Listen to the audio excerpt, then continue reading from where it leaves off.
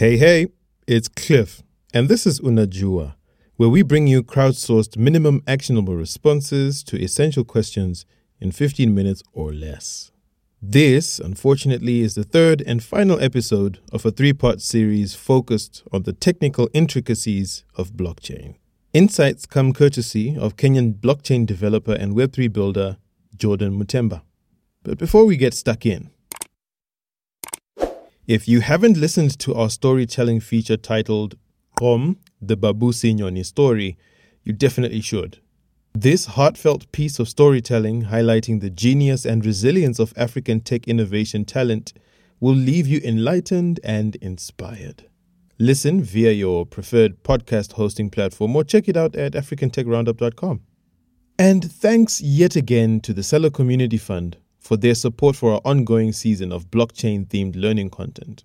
To learn more about them and their mission to build a financial system that creates the conditions for prosperity for everyone, visit www.celo.org.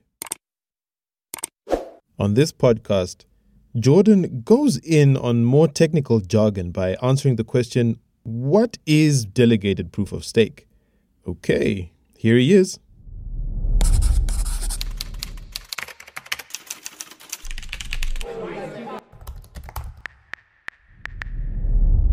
So delegated proof of stake is just an evolution of proof of stake concept, and some of these blockchain have a combination of this, and some of the coins, smart contracts like Gitcoin, have delegated proof of stake. So delegated proof of stake is whereby users of the network vote and elect delegates to validate the next block. So in this way, we combine all our tokens, because remember there are those people who only have like 3 coins, others have 10 coins, the others have 10,000 coins. So we combine our coins together in a pool, and then we elect a delegate who will be representing us in terms of voting, in terms of making changes, improvement proposals in the blockchain. So different blockchains have improvement proposals. So like for Celo, we have Celo improvement proposals. For Bitcoin, we have Bitcoin improvement proposal, and Ethereum, we have Ethereum improvement proposals. And think Binance also has a way they do improvement proposals. So these delegates do the same, like they vote, they do the mining, they do everything. But you don't have to like physically transfer your token to another wallet, but instead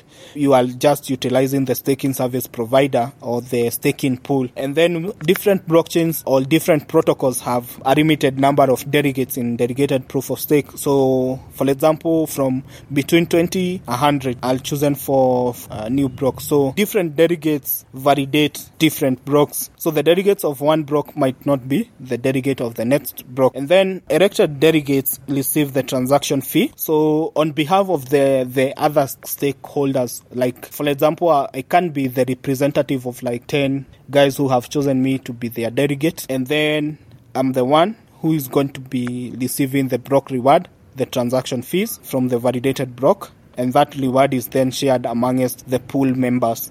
But remember, it's divided or shared equally to what you had staked. So elected delegates are the ones who now receive the transaction fees from the validated blocks. So remember, each protocol has like 20 to 100 delegates, which are randomly chosen to like validate a new block or add a new block, so that the delegates are like, they validate all, add a new block different. So the following block will be a different delegate, the next one will be a different delegate.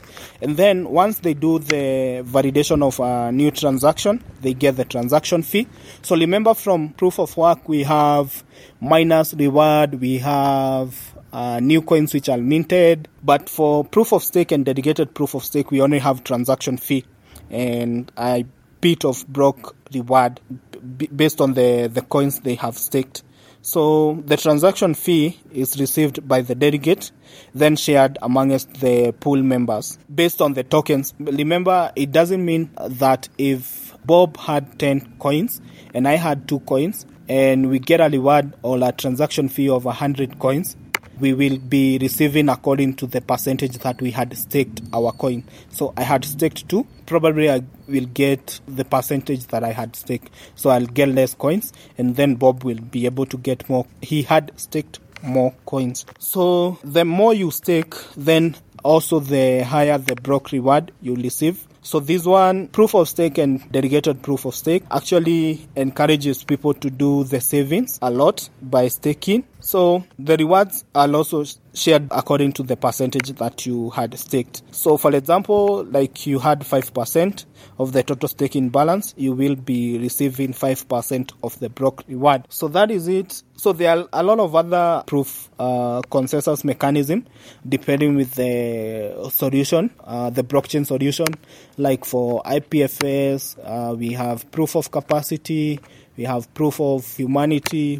For different solutions, we have different consensus mechanism. But for blockchain, the major three types of consensus mechanism you will find in different blockchains is proof of work, proof of stake, and delegated proof of stake. So those are the major consensus mechanism you will find in any blockchain. So currently we have blockchains like Ethereum moving to proof of stake, which means they have made a lot of consideration moving into proof of stake, meaning that they want to make it affordable and accessible to people. And if you are looking to build on blockchain, those are some of the considerations you should be able to be making so that you build your solution that really impacts people.